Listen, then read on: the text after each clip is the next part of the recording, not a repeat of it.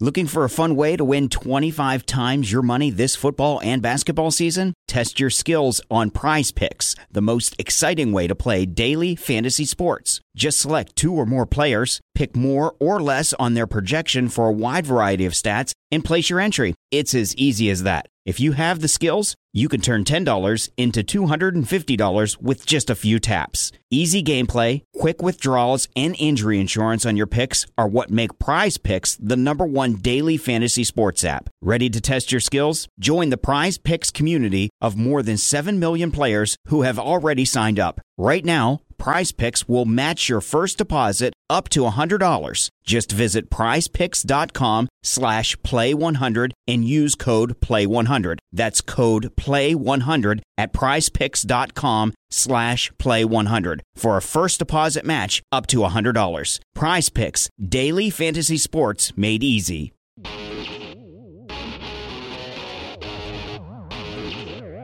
It is SNY.TV's The Juice on the Cuse podcast, covering Syracuse basketball, lacrosse, and football. Today on the Juice on the Cuse podcast on SNY.TV, we'll be talking about the start of the Syracuse football season and another 2015 commit. I'm Wes Cheng, and I'll be joined later by Jim Stechschulte, and our guest today is Syracuse.com, Stephen Bailey. Steve, thanks so much for coming on the program today. No problem, Wes. I really enjoy it. Stephen, I want to get you started on this one. You know, earlier in the week, Syracuse picking up another commit, New Jersey defensive back Davon Ellison verbally committing to the Orange. Obviously, it's another guy, another guy who's going to come into the program. What does this mean for the program overall? Yeah, I think when you look at it, obviously Davon's a pretty good commitment. A cornerback with some speed. He needs to put on a little bit of weight. But looking at how Syracuse has attacked New Jersey in this class, with Davon and running back Dante Strickland and athlete Daquan Kelly, who is a safety, but we could see him play some wide receiver at Syracuse. I think that's kind of the key to moving forward with recruiting and expanding a little bit. It's really difficult for Syracuse to compete for top-level recruits in, Ohio, Florida, and bigger states, especially because, not only just because where Syracuse is coming from as a football program compared to the Ohio States, the Penn States, the Miami, but as a geographic location, a lot of these kids may not be familiar with Syracuse. So by being able to get the guys in New Jersey, the best players around in the Northeast to an extent, you have Pennsylvania, and maybe even New York as well. I think that's kind of where you make your footprint and you expand from there. Looking at the 2016 class, look for Syracuse to try and make a splash early. If they can get a potential 4-star guy, I think that's kind of the next step. And I really think it starts with New Jersey and tight ends coach Bobby Acosta, who's in his first year here and was the lead recruiter for all 3 of those guys. So, we just mentioned Davon Ellison, obviously committing to Syracuse, but then there's still a couple recruits that left out there, Tyler Cross, Anthony McKee. Where is Syracuse at, and do you see them adding a couple more guys before all is said and done? I think looking at this class, the best part of this class is that it's almost complete and that Syracuse can look at the 2016 guys already and bring them in for unofficials. And to bring in a 4-star guy, you really need to have that relationship. That's how Syracuse is going to beat out schools that may be a little bit ahead of it right now. But looking inside those guys, I actually think Tyler Cross is one of the surprise players. He's a defensive tackle, really, really big guy, strong guy. He got some looks from SEC schools, and he may get some offers from them during the season. So he's definitely someone to watch. As far as positions left to fill, I think there's still a few spots left, maybe 3 or 4. You think a defensive tackle is still a position of need, safety, maybe a defensive end. But all in all, the class is almost full, probably those 3 spots left. And like I said, I think the real key is being able to look at the 2016 guys, because that's where the step forward can be made. The coaching staff has kind of sped up the recruiting cycle. All these guys have only been here. This is their second season. So they were really behind for the 2014 class. And now they've kind of flipped the switch, and they're ahead for 2016. So let's move from the future of Syracuse football to the present. Stephen, practice has ended, training camp is over, the season is going to start Friday, and they face a very tough schedule this season. So irrespective of wins, because I don't know how that's going to play out, you've seen this team now and compared it to last year. Do you see them as a better product from what you've seen in training camp so far? Yeah, I think there's no question about it. I think you look at every positional group besides the defensive line, and I think they're improved. Both you can make an argument that the linebackers could be a little worse, without Marquise Spruill, but Cam Lynch and Dyshawn Davis both have, another year under their belts. They're seniors, and Marquise Hodge appears to be ready to take over that middle linebacker role. But, you go through the offense, and every position is better. The offensive line has looked good. Nick Robinson is going to miss the Villanova game with a foot sprain, but Sean Hickey at left tackle is a great anchor for the line. John Miller coming on in the spring at center was huge for the consistency of the offense and the fast-paced approach that George McDonald has. Terrell Hunt has gotten a lot better. He adjusted his mechanics a lot in the off season. He worked on keeping his elbow higher, and that's paid some dividends for his deep ball. Look at the running backs.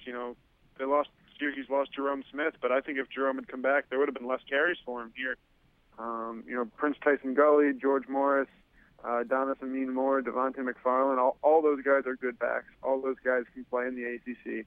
And freshman Irv Phillips, I think we'll see a lot of him in the return game. There just aren't that many carries to go around. Out wide, I think Brisley Esteem is the guy to watch for a potential breakout season. He's a real playmaker as long as he can stay healthy. He had an ankle sprain in camp. And then Ashton Broyles, Jared West, Adrian Fleming, and kind of the rest of those receivers. I think they'll all see steady improvements. I think Brisley's the guy to watch for a big breakout season. And then on defense, replacing Jay Bromley is the real question. I think it's got to be a group effort up front. You're going to see Ron Thompson, all 255 pounds of him, get a lot of snaps at defensive tackle. Which should be interesting. It's kind of an adjustment that Syracuse has to make. But the hope is with all, these spread offenses and more kind of players in space that he can survive there and play well. And I think the secondary is going to be very good compared to last year. I like the secondary a lot. Darrell Eskridge is great against the run, and there's some returning veterans at the cornerback position with Brandon Reddish, who had a very good camp, Julian Wiggum, and Wayne Morgan. So I think all in all, besides the defensive line, there are no real questions. And looking at last year, Syracuse had a quarterback battle up until right before the season, and just having so much consistency in camp is going to pay huge dividends this year. Stephen, we'll get you out of here on this one. Prediction time. Do you see Syracuse making a bowl game for the third straight year?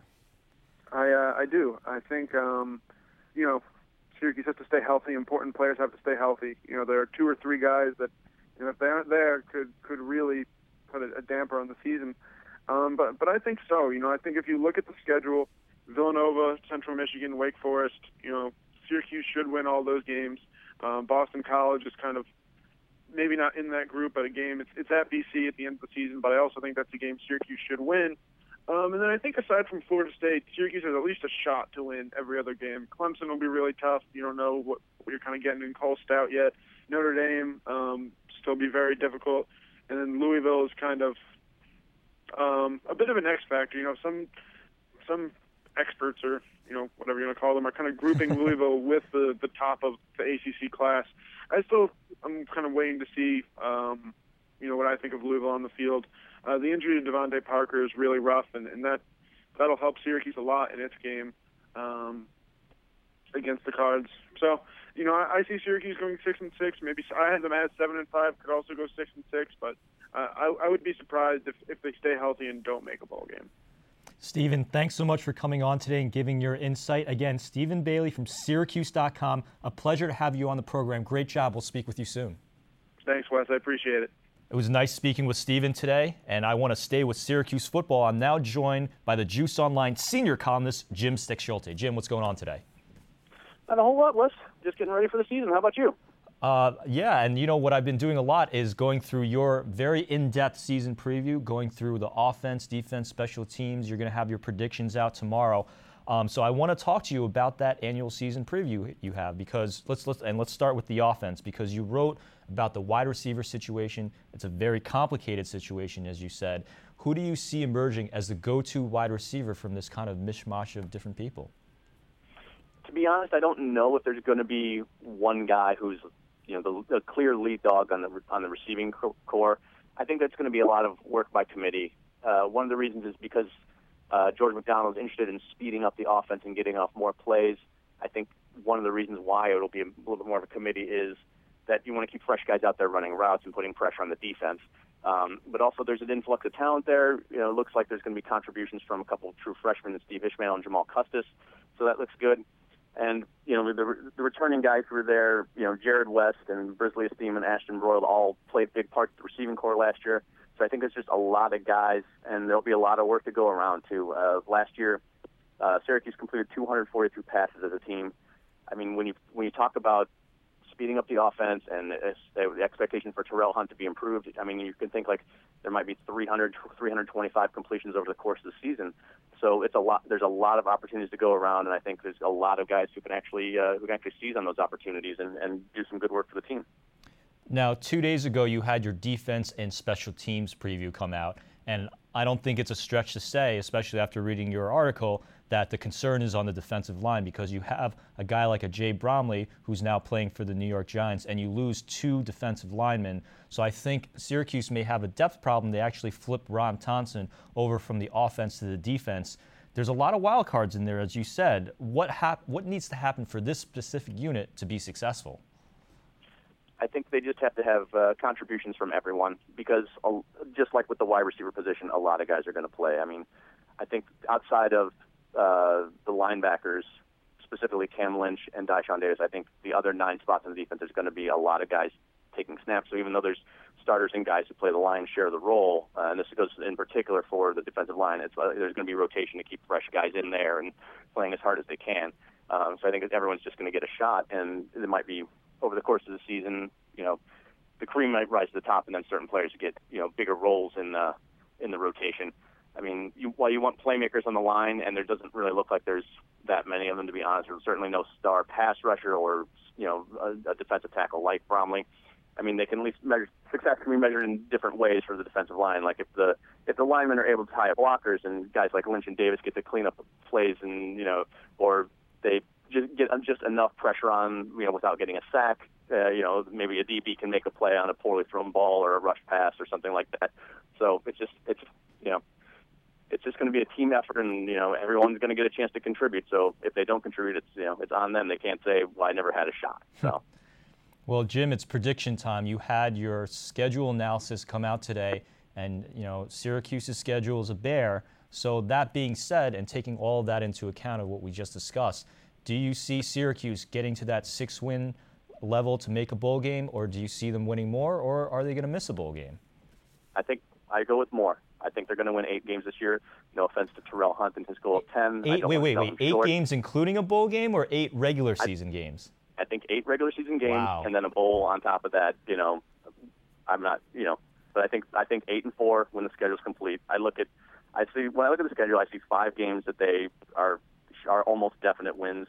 And then there's, a few games in the middle that's more of a toss-up, but, there may not be favored on them. But I think overall, the direction of the program, as far as the way that the overall talent level has increased and the momentum that is around the program, and I don't think a single less than complimentary word was said about Terrell Hunt's improvement since last year has come out and all during camp. I think that this team is actually going to be better than what a lot of people think. I mean, national columnist now, and you see bowl predictions, and half the time Syracuse isn't even mentioned. Those days are over. They're over. This is going to be an annual bowl team. All right, mark it down. Jim Stechschulte calls 8 wins in the regular season for Syracuse football, although he did break the story about Terrell Hunt predicting 10. 8's still actually more than anyone that I've heard so far. So, Jim, kudos to you. Jim, we're right at the end of our show. Your closing thoughts. Well, obviously I'm excited for football to start. The basketball season's schedule came out yesterday, and there's a lot of great days to circle on the calendar. A couple big road games in December with the trip to Michigan for the ACC Big Ten Challenge, and then Villanova as well to resume that longtime rivalry. But my favorite part of all was the home stretch, starting on Valentine's Day and going through the 21st of February. In 8 days, you get home games against Duke, Louisville, and Pitt. That's going to be fun. I'm actually looking forward to it. It's going to be a great season, and I think the team is going to be a little bit more run and gun, so I'm excited about that. Jim, my closing thoughts are on Johnny Flynn, who signed with an Italian professional team earlier in the week. He's been out of the NBA since 2012, and he's never really regained that explosiveness since he injured his hip. But I'm hoping he can be successful overseas and maybe even possibly sneak back on an NBA roster at that point.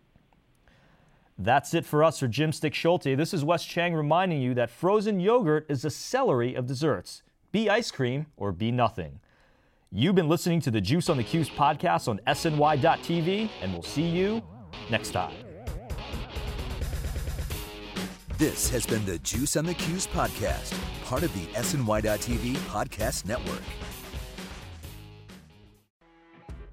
You know when you're listening to a true crime story that has an unbelievable plot twist that makes you stop in your tracks? That's what our podcast, People Are the Worst, brings you with each episode. I'm Rachel. And I'm Rebecca. We're identical twins who love true crime cases that make you say, didn't see that coming, and we hate the people responsible for them. Listen to People Are the Worst now on Apple, Spotify, or wherever you get your podcasts.